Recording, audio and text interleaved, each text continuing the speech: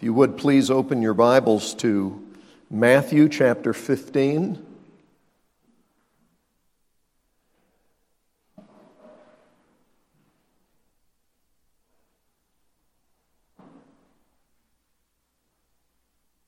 Matthew chapter 15.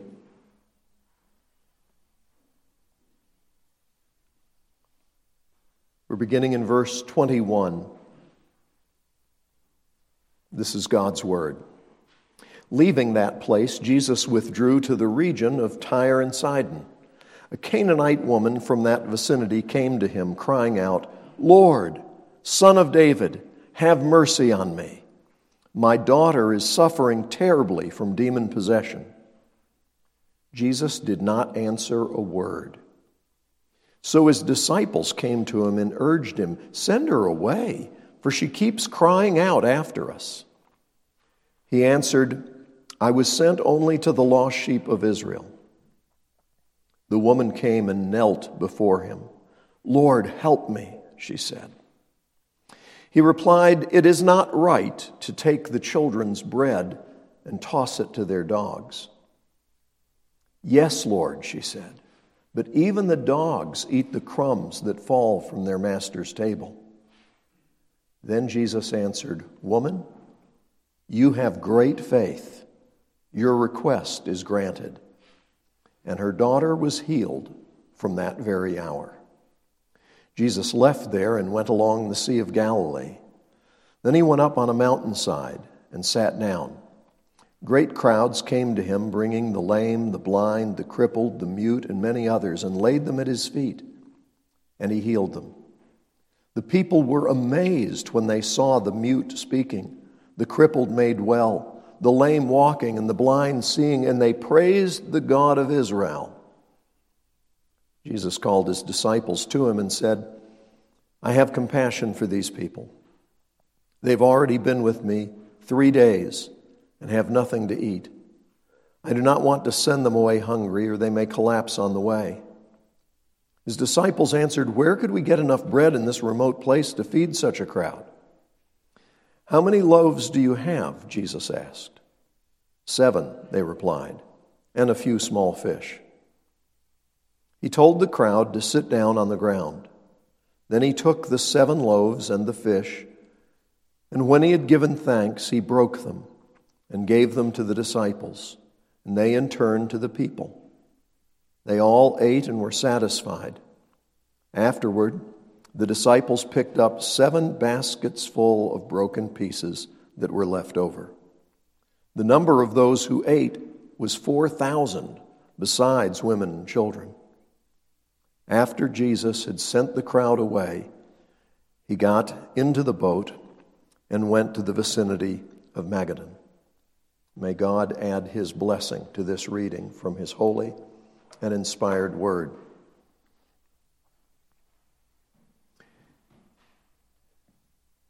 When we read about Jesus' response to this woman, this Canaanite woman, it just doesn't sit well with modern Americans. I mean, she's crying out for help, and Jesus doesn't answer her, doesn't respond with even a word. She keeps crying out. And Jesus' disciples come and they say, "Lord, please help this woman." No, that's not what they say. They say, "Lord, please send her away. Get her out of here. This is irritating." Jesus doesn't do what they said either. And her cries continue until finally she comes and she kneels before him. And she says, "Lord, help me." Now, Jesus had responded to his disciples that he came for the lost sheep of Israel. You read the book of Romans, which I hope you do, you see that salvation is offered first to the Jews. And the Jews say no. Not all of them. Obviously, the New Testament writers were Jewish. Jesus is Jewish. This is not an anti-Jewish faith. And nobody who knows Jesus can be anti-Semitic. But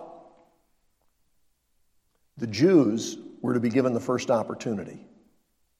And when their response was no, then the gospel goes to the Gentiles. That's most of us. Okay? Thank God that we have the opportunity. And then, you read the book of Romans, at the end, there's going to be a huge harvest of Jewish people after the full number of Gentiles has been brought in. The full number, as if God knows ahead of time, as if God planned ahead of time, as if we were chosen in Christ before the foundation of the world, which I read in here. So, this woman is coming and asking for mercy, and Jesus doesn't respond the way that we think he should. We think Jesus, hearing a cry for help, should immediately turn and say, "I'm sorry, who is that? Oh, what can I do for you?" Certainly, because that's the way we want to be treated. Don't you hate it when you're sick and you finally get miserable enough to call the doctor, and the doctor's assistant, who's the only person you can talk to, says, let's see, we have some openings 2 months from now. And you're like, 2 months from now, I'll either be well or dead. Right? Okay. Do we all have to go to the emergency room? Have you ever been to the emergency room? You go to the emergency room, and if the blood isn't spurting out, they're like, "Have a seat."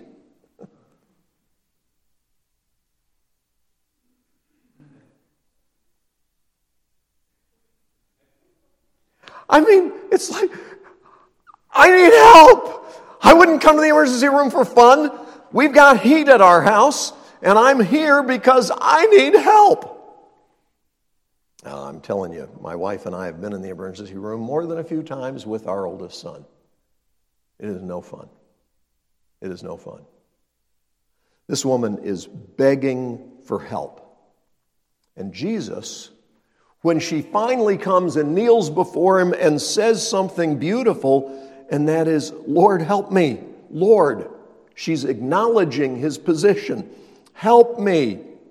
He says, "It is not right to take the children's bread and give it to their dogs." Excuse me?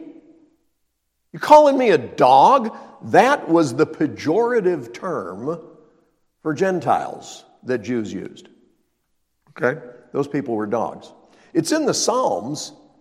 It talks about Messiah, as he's dying, being surrounded by dogs. Any idea who that was? That was the Gentiles, the Romans. These soldiers that are standing there. You're called dogs. I don't think Jesus ought to talk that way. And if he said that on occasion, I don't think we ought to include that in the book. Well, God the Holy Spirit inspired the Scriptures and wanted us to know that Jesus said that. So does that mean you and I can say mean things to other people and use pejorative terms in order to put them down? No. Why would Jesus do this? Well, do you remember the rich young ruler? The guy who comes to Jesus and says, "Good teacher, what must I do to inherit eternal life?" And Jesus says, "Why do you call me good? There's no one good except God." Now, was Jesus saying that he wasn't good? Or was Jesus saying that he's God? Or was he saying that the rich young ruler needed to be more careful, not just in what he said, but in the way he saw himself? You see, the rich young ruler was confident in his own righteousness. He knew he was coming up short somehow. So it's like, what do I have to do in order to make this work? But he saw himself as a really good guy. And when Jesus says, "You know the commandments," he says, "Oh yeah, I've kept all those ever since I was a kid." And we've said before, Jesus could have taken him to the Sermon on the Mount and said, you think you've kept the law? You know you're not supposed to commit adultery, right? Well, I'm telling you, if you look at a woman with lust in your heart, you've committed adultery in your heart. You know you're not supposed to commit murder, right? But I'm telling you that if you hate somebody, you have murder in your heart. Jesus could have shown him in that way that he was not good. But Jesus begins by saying, forget it, bub. Nobody is good except God. You might want to write that down, because that is behind what Jesus is doing with this woman. Jesus is making it clear you're asking for something, but you don't deserve what you're asking for. Lord, help me, she said. Jesus said, it is not right to take the children's bread and toss it to their dogs. She responded, well, I never, and got up and stormed off. I've never been treated so badly in my life. I heard that man was a holy man. I had heard wonderful things about him. I heard he could help people and that he'd helped lots of people. And I thought I could get help from him. But he spoke to me as if I was a dog. That's not what she did. Instead, she said, yes, Lord. But even the dogs eat the crumbs that fall from their master's table. You see, she wasn't going to give up. She wasn't going to defend herself. She wasn't going to argue with Jesus about her standing. And Jesus said, woman, you have great faith. Your request is granted. Done. I mean, boom. What happened? Well, Jesus tells a story one time about two men who went up to the temple to pray. And one of them was a very religious guy, like the people he dealt with earlier in this chapter. They were all into hand washing and following all kinds of rules that were made by men and not by God. And he goes up to the temple, he says, Lord, I thank you that I am not like other men. I do this and this and this and this and this that's good, and I don't do bad things. Jesus says God wasn't listening. He was just talking to himself. He was praying at the temple, but he was basically just patting himself on the back. Jesus says there was another man who came to the temple to pray. But he was so ashamed he couldn't even look up. He just, with his head down, hit his chest and said, God, be merciful to me, a sinner. And Jesus said, I tell you the truth, that man went home justified. Why? Because he wasn't asking for what he deserved. He was asking for what he needed, which was mercy, which was grace. This woman, when Jesus says something that even in that culture would be offensive, she didn't argue. She didn't say, wait, my little girl deserves your help. You know what we deserve? Hell. My wife and I did it was either our first or second book. And it's titled, Every Child Deserves Straight A's. I like that title. I still like that title. Basically, we're talking about the fact that children need attention, affection, affirmation, accountability. You got it? That's what kids need, and we're saying that's what you should strive to give young people. But I've said before, we could have done another book, and we still could. Maybe we will. Titled, Every Child Deserves Hell. Well, it's true. It's true. You may not like that. Hey, don't talk that way about me. Well, it's true. We all deserve hell. Why? Because we've all sinned and fallen short of the glory of God. We don't deserve good things. I know a wonderful ministry in another state, and their slogan is, for deserving young people, I'm thinking, I worked there. I know some of those young people. They deserved something. So do I. I deserve hell. You understand? All of us fall short of the glory of God. Yeah, but, I came close. No, you didn't. No, you didn't. Well, compared to that person, well, okay, let's go back to our illustration of swimming to Europe from Jacksonville, Florida. We go to the beach. It's really a lovely day. We're feeling ambitious. And I say, hey, have you ever seen Westminster Chapel? Where's that? London. Let's go. Okay? I'll race you. And we dive into the water and we start swimming. Well, I'm really not a very good swimmer. And in that situation, it is very likely that if I did my very best, I would still drown within sight of shore. But some of you might be really good swimmers, and you might swim the best you've ever done, and you would swim far enough out that even though with binoculars you could be seen drowning from shore, without binoculars, people would think, well, maybe they made it. But let's suppose that one of the greatest swimmers of all time is there in Jacksonville with us, and inspired by our dedication and enthusiasm, he decides to swim with us. And he makes it over the horizon, which is 10 miles, by the way, over the horizon. And he keeps going, and he sets a record. He swims 150 miles.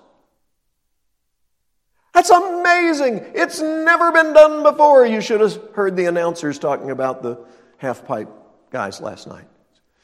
You've never seen anything high, and you're never going to see anything like that again, perhaps, because, okay, well, this guy swims farther than anybody's ever been, and then he drowns. Okay? Now, compared to me, that guy's magnificent. Compared to England, he's still in Florida. You understand? His very best record-setting performance is so far short of the goal that if you went up with a satellite and looked down with a sharp telephoto lens, you'd be able to see Jim died here, this person died here, and the champion swimmer died here. And here's England. Okay? All of us fall so far short of the glory of God that none of us has any right to come to God and say, you owe this to me. Okay? Think about all the things I've done for you. I could have done this, and instead I said no, because I'm trying to do what you want me to do. Now, Lord, I think you owe me this. He doesn't owe us, we owe him. The one thing he owes us, the wages of sin, is death. That's what we've earned. So when this woman comes to Jesus, Jesus clarifies that she does not deserve what she's asking for. That doesn't mean he's not willing to give it. He just has to clarify the terms. Was Jesus focused on the Jewish people at this stage in his ministry? Absolutely. But it's interesting that what happens right after that is the second feeding of a multitude. We already read it, so I won't read it again, but Jesus left there and went along the Sea of Galilee, and then he went up on a mountainside and sat down, and great crowds came to him. And these crowds that came to him, biblical scholars debate where exactly Jesus was and who these people were, but there's a popular view going around right now that I find appealing, but I can't substantiate it because there are other Bible scholars who are saying no, and there are some brilliant, well-credentialed Bible scholars who are saying yes. And I'm saying, I don't know, I wasn't there. And it doesn't say. But the suggestion is made, All four Gospels, as you know, tell the story of the feeding of the 5,000. Only Matthew and Mark tell the story of the feeding of the 4,000 also. There were 2 feedings of the multitude. But the suggestion is being made that because of where Jesus was geographically at this point, this group that came to hear him may have been largely Gentiles. Just like that woman whose daughter was suffering horribly from demon possession. The people, when they saw the miracles that he did, because they came bringing the lame, the blind, the crippled, the mute, and many others, and laid them at his feet, and he healed them. And the people were amazed when they saw the mute speaking, the crippled made well, the lame walking, and the blind seeing. And they praised the God of Israel. Now, does that mean they weren't Jewish? Not necessarily, because if Jewish people were in the synagogue, they would offer praise to the God of Israel. But the use of that phrase right here and the geography where this is taking place suggests that this may have been a largely Gentile group. And Jesus, who was not one to give the children's bread to dogs, agreed with this woman that the dogs can have the crumbs. So, Jesus fed this multitude. So are you saying this, the first group, 5,000 men plus women and children, that's Jews? Yes, that's for sure.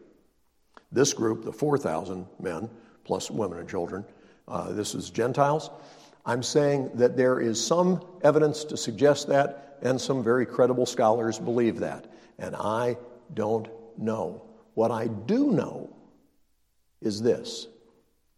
If you're tempted to think that Jesus was cruel in his dealings with the Syrophoenician woman, the Canaanite woman, you are forgetting the fact that Jesus didn't just come to heal the sick, to cast out demons, and to give people a free meal. Jesus came to die on a cross so that whoever trusts in him could have eternal life. Do you know what that woman, the Canaanite woman, wanted? She wanted her little girl to be set free from demonic bondage. But you know what? If a person is set free from demonic bondage and they don't receive the Lord, Jesus says they're going to end up worse off than they were before. And some of us have seen that happen.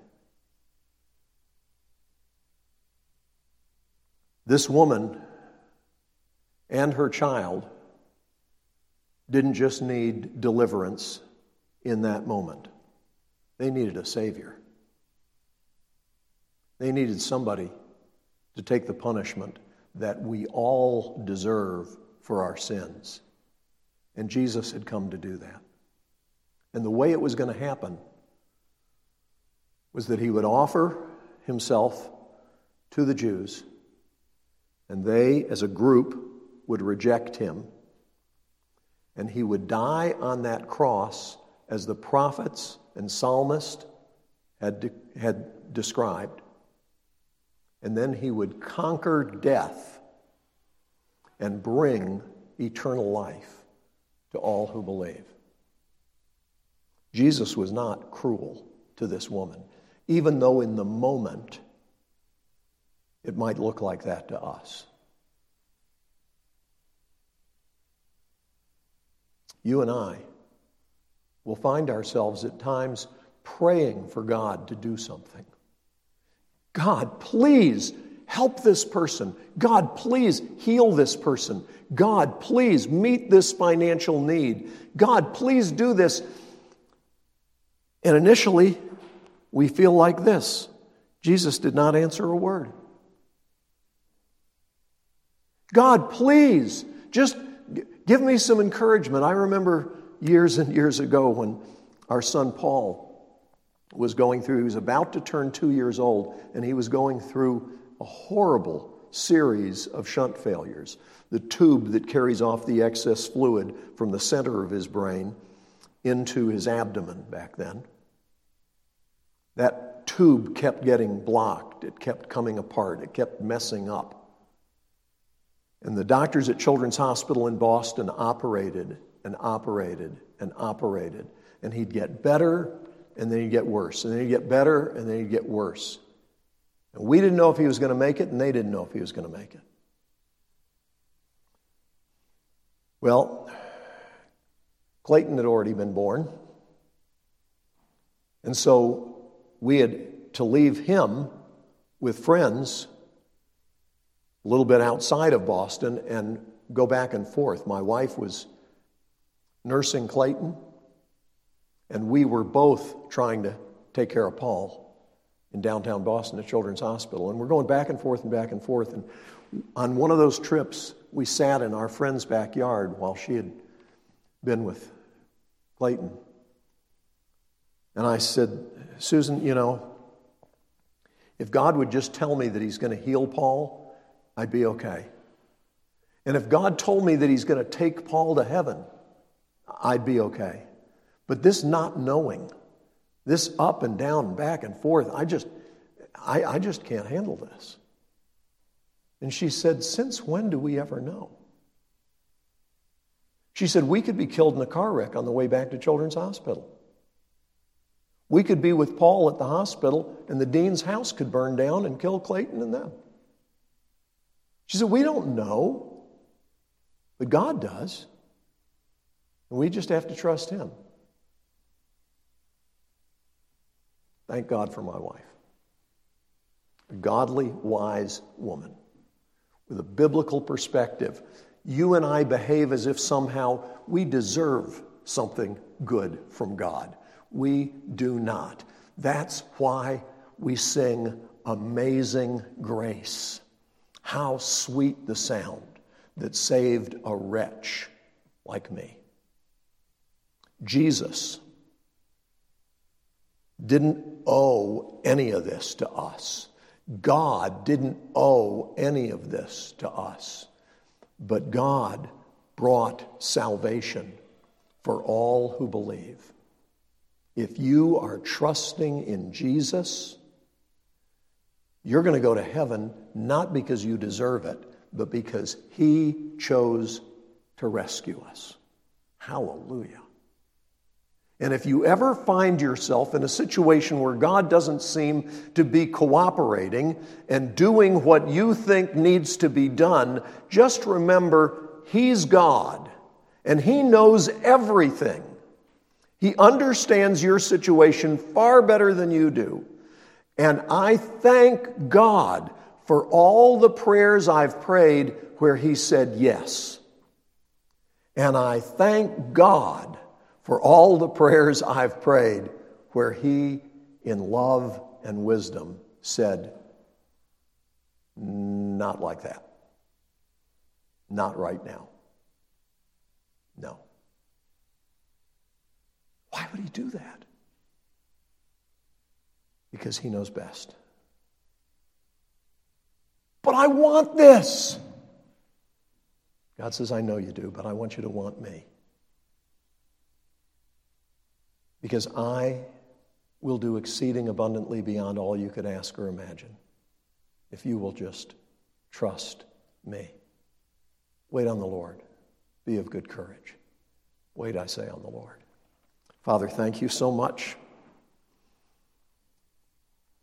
Whether these folks were Jews or Gentiles or a mixed multitude, doesn't really matter.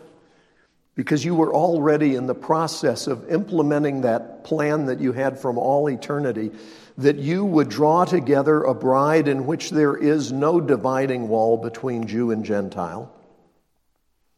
And you will have around your throne for all eternity people from every tribe and tongue and people and nation. Lord, your plan is perfect. And your timing is perfect. And I am so glad that hundreds of years ago, when people were praying for your return, you waited because you wanted to save us. Lord, we don't know what the timeline is. Jesus said we wouldn't. But we thank you that you do, Father. You know exactly what you're doing. And we thank you that Jesus did exactly what you told him. And he said exactly what you told him to say, even to the Canaanite woman. He said what was needful. He did what was right. We thank you that her daughter was delivered from those demonic forces. And we thank you that those people there on that mountainside not only experienced healing, but they experienced a miraculous provision of food. And yet, we do not know how many of them will be in heaven. We only know that everyone who is in heaven will be there not because of what we've done, but because of what you have done for us. And so we give you thanks and praise. In Jesus' name, amen.